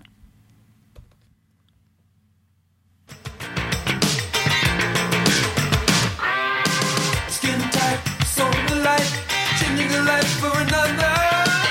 She dreams magazines, sees herself on the cover. Anything, anytime, anywhere. If fitting in the matters, faithfully, she believes in the look. He wants to know better.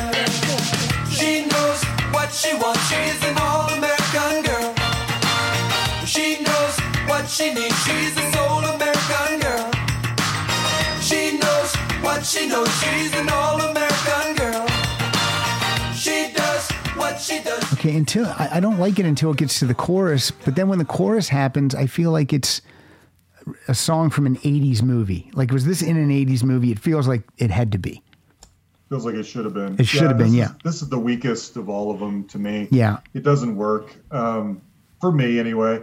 There's a section in here where there's some rapping. Not good. Weird. Yeah. And then it ends with not that rapping's not good, but when Hall and Oates try to do it or Joan Jett tries to do it, no. Yes. There's a time and a place. Yeah. And stay in your lane. And then it ends with like this. You can hear like a conversation or something that Daryl seems to be having with a girl or something, and underneath in the mix somewhere. And he just I don't know. He just doesn't talk like a regular person. He's got like this soul man voice and soul man cadence of the way he talks, and it's just a little awkward. And so yeah, this is the clunker. I was thinking about this. I have a theory. I've mentioned it on my show before.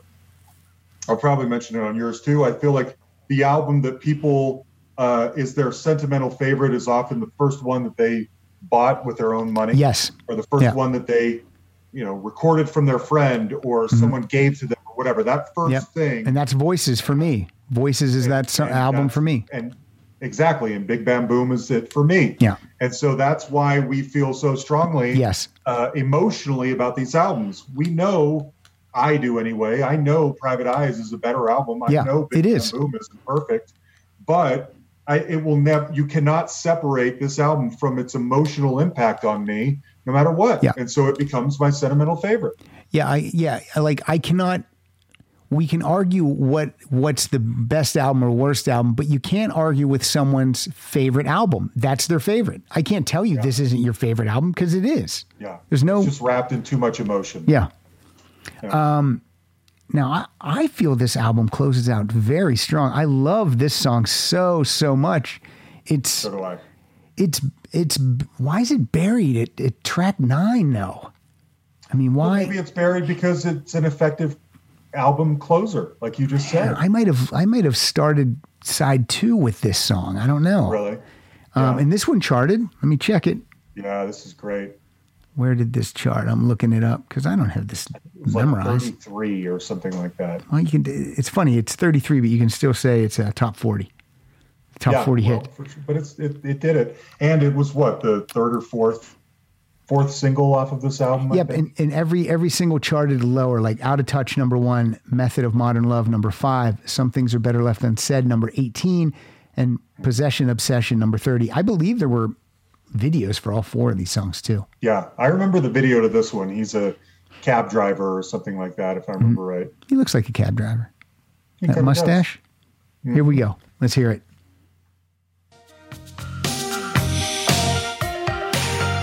You know there's something you need right here and now to fill the space inside of yourself. Oh, with money, love, or power. Where you want to have the number one first run. Anyone you're crazy till you own them. You ought to know better than that, girl. The more that you buy, the less you get back. You could say it's a case of possession, obsession, and just a taste of possession, obsession brings a case of possession. I hear you say, give me, now give me, give me, the compulsion to count. All right. That's it. Such a great song. Good for John Oates. love Put it. this in the set list. My thoughts exactly. I wish they would resurrect it. I also think, again, one of the downsides of being John Oates is that almost no one would ever choose to hear you sing a song when Daryl's available to sing a song.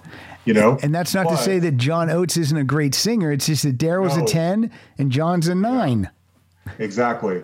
And but the thing, now I know you didn't love Cold Dark and Yesterday, but that song and especially this song are perfect for John. Yeah. They're perfect showcases for John, Yep. especially this one. I love it, and I love the ending that sounds like they've gone into they're the Temptations, you know. And I've always felt like this album, you know, it needs. I wish it were 1 or 2 tracks longer, you know. Yes. It always feels to me like there should be more to it than just these 8 songs, basically. Yeah. It's But, it's a short album for them. Yeah, Maybe it not is. time-wise, but song-wise. And I wonder, you know, it was like we said, it's the end of their peak period. They didn't put out another album for like 3 years, Yeah. but they had been putting out music consistently for like 15 years at that point. Yeah. Actually, I 4 wonder if years. they- Oh, yeah, is 88. 88. Okay. Yeah. Yeah. Well, I was thinking by the end of the cycle of Big Right, Bam Boom, right. you know, but still, yeah, it's, they needed a break and then they changed everything with Change of Season and never really looked back and Yeah. seemed like they wanted to. I wonder if they were a little burnt out or something. I don't know. Well, Only that's 8 the songs. thing, too. I mean, how many hit songs do you have in you? Yeah.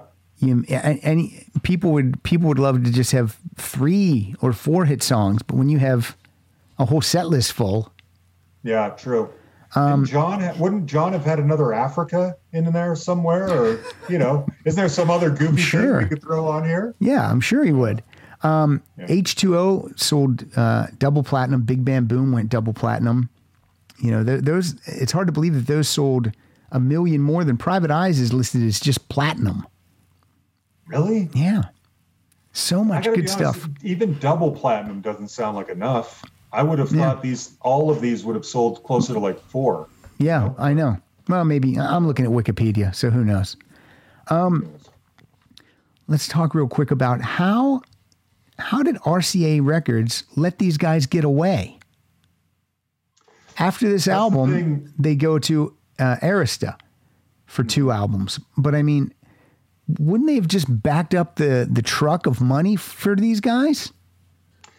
I've wondered the exact same thing. The only thing I can think of is if they made it known, if they being Hall & Oates made it known to RCA that this is it, we plan on slowing down after this and taking it easy. And RCA was like, fine, then we'll just cut you loose. The thing, So along stupid. those same lines, I know the thing that shocks me even more is why, now granted, they aren't putting out music very often, but their Hall & Oates albums and their solo albums are on these weird independent I know. labels. Yeah. And it's like, why are either of these guys, you know, if James Taylor can still put out an album on a major label or Elton John, Yeah. why not these guys? You know, like there's is it Can't Stop Dreaming, I think is the name of Daryl's solo album, it was like only ever available in Japan. Yeah. And stuff like it's like, How is that? Shouldn't be dealing with that, you know? No. I don't get it at all, unless that's the way they want it. So there's talk of a new album. Yeah, I've heard that, and I don't know. I mean, I don't really care if there is or not. I haven't really loved. Our Kind of Soul was an okay covers album. The one before that, Do It for Love, I didn't love that so much. I did like John's last solo album, Arkansas, and I really like Daryl's last solo album, Laughing Down Crying. Yeah. Laughing Down Crying is great. It has the worst album cover Terrible. of all time. Yeah. It looks like something a child made on a old computer for like someone's the leaflet you hand out at someone's funeral. And then the next song, the next album, I don't really like Ooh Yeah that much. I know. No one likes Ooh Yeah. Like I like the singles. I like Downtown Life, Everything Your Heart Desires, and Missed Opportunity, but I don't like the rest of it. Mm-hmm. But then I did like Change of Season. I thought that was a real mature album. I liked it a lot. I don't like it as much as I like Ooh Yeah. Going back to emotional favorites. So the summer of 1988, I had been a troubled youth, and my folks put me in a rehab hospital the summer of 1988. Come on now. And I got to ask about that. You don't seem like you'd be a troubled youth. What were you into? I was honestly probably a normal kid. I was skipping school. I was failing classes. I was getting in trouble a lot. I was starting to experiment with drugs. And I had been a kid who was one of those kids who had to go see the counselor or go to therapy or whatever most of my life. And my dad had always sort of threatened me with sending me off somewhere if I didn't shape up, and he finally did it. And so in the summer of 1988, I went to this hospital for that whole summer. And I'm proud to say I've never drank anything again. Yeah. I've never gotten in any trouble again. I mean, it scared me straight. But anyway, the point of me saying that was that my birthday happened that year, and I got to come home from the rehab center for that weekend, and my parents had gotten a nice big stereo system. Go to Musicland, you can pick out any 2 CDs you want. The first one I grabbed was Sgt. Pepper, and the second one I kind of wandered around, what do I really want? And I grabbed Ooh Yeah. Okay. That was my second one. Okay. So that's why that album means a lot. Gotcha. Now you're breaking up a little. You're starting to break up a little bit. I don't know. We've been seamless so far, but now it's telling me connection unstable.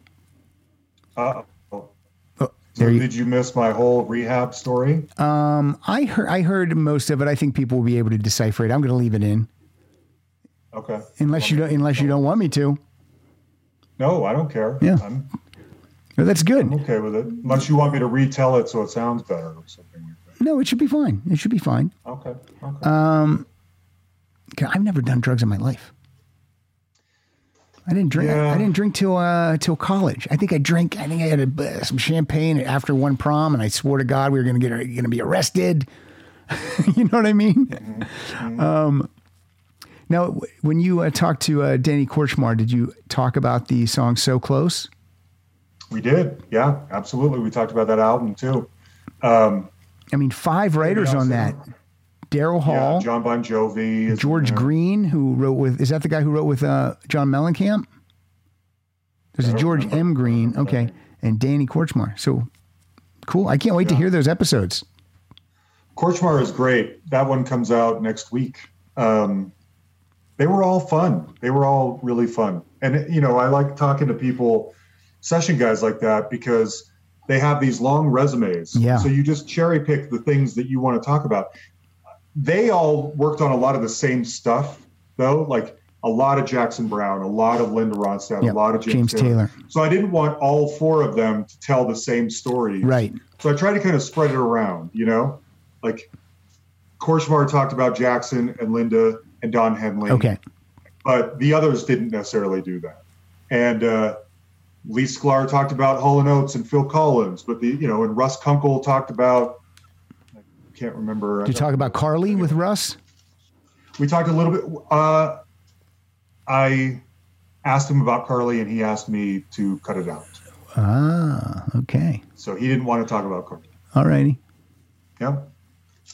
Broke his heart. Skipped over Carly. She broke his heart. Yeah, yeah. And they did a lot of work with like Crosby, Stills, and Nash. So I was curious. I don't remember which one of them but I tried to spread it around, you know. So tell me about the dynamic of Crosby, Stills, and Nash. Well, I'm excited to hear it when their album comes out because, as you know, I got to see those guys perform in December, and they were great. They were so good. I think I told all 5 of them that exact story. I don't think I said your name, but I said I have friends in LA who have seen you live, and they all said how great it was. Excellent. Okay, John, what, no, I don't have a play out song, so we're going to have to revisit one of these tracks. What song would you like to use as our play out song? I don't know. Is there a live version from the Live at the Apollo album? I don't have that to use right now. I would have to put that in later. Oh, well, I don't want you to have to do that. Okay. What if you can pick. I'm just going to play Dance on Your Knees right into Out of Touch again is what I'll do. That's fine. That's what I think I'm going to do. So tell us, John, who else is coming up? Who's your dream guest, John? Who do you want to have on more than anyone? There are so many. Steve Winwood's one. Kurt Smith from Tears for Fears is another. Anita Baker, Nana Cherry, Green Gartside from Scritti Politti. There are so many. I've been lucky, though. I've been able to talk to a lot of people. Yeah.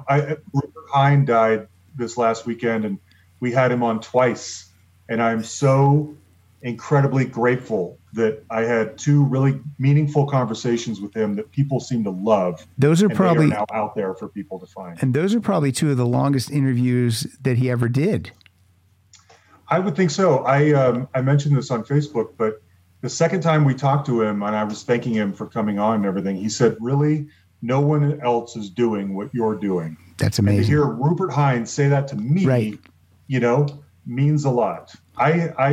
Of all the things he's done, I don't know if he's done 2 interviews quite like the ones we did. And I'm proud of them. I bet, people that are going down the Google rabbit hole of Rupert Hine right now, you've got to be getting a hit on those episodes. It's we've had hundreds of more downloads the last few days. Yeah. It's amazing. And it's just going to continue because people are going to go, oh my God, I've never heard this. So, hope so. It's great. How many episodes do we have of The Hustle right now? What number are you on? Well, if you count just by the Tuesday definitive ones, we're at 266. Mm-hmm. But if you factor in all the bonus, we're at 356. Unbelievable. Yeah. Unbelievable. All right, John, I can't wait till you're here in LA again in person, or if by chance I get to Denver, we'll do it. I miss you. I love you. Thanks for being my friend, and thanks for letting me do this with you. John, we're not friends. We're just people that know each other. Define a relationship however you want. No, I'm kidding. I love you too. No, I love you too. I tell people all the time what a great guy John Lamoureux is, and I say, "Oh my God, John Lamoureux! I love that guy. I love the way you interview." And I love what you do, and I love when you're on the show. And I always get emails when we're on the show together, and people are just like, "Oh, I wish you guys lived together because you guys are so much fun together." And I know this is different. This was fun, but when you and I are in the room together, it's really fun. Yeah. So, we find a really good chemistry there that not everyone has, and I wish we could do it more often. Whenever people tell me that, I would say you're probably lucky that I don't, because I would just show up, I would just camp out on your front lawn. No, you would just night. I would just have you on like a rotating person, and because it's so fun. And like the last time John was in, we recorded for like 5 hours in a row because he was only in. We wanted to do. Like when someone's from out of town, I'm like, we got to do like 2 episodes, so we just like block it out. But I mean, when we did that, it didn't feel like 5. It felt like an hour. No, it was a blast. Soft hits of the 70s and Billy Joel. So as soon as we can all travel again, and it makes sense, I'll come out there and we'll try and knock out 2 or 3 more. I would love to knock out 3. That would be incredible. Yes. And you do one, then you go have lunch, then you come back, you do another one, then you have dinner. And Pilar would just be like, yeah, go, whatever you guys want to do, whatever you nerds want to do. All right, John, thank you so much. I love you too, John. My best to the family.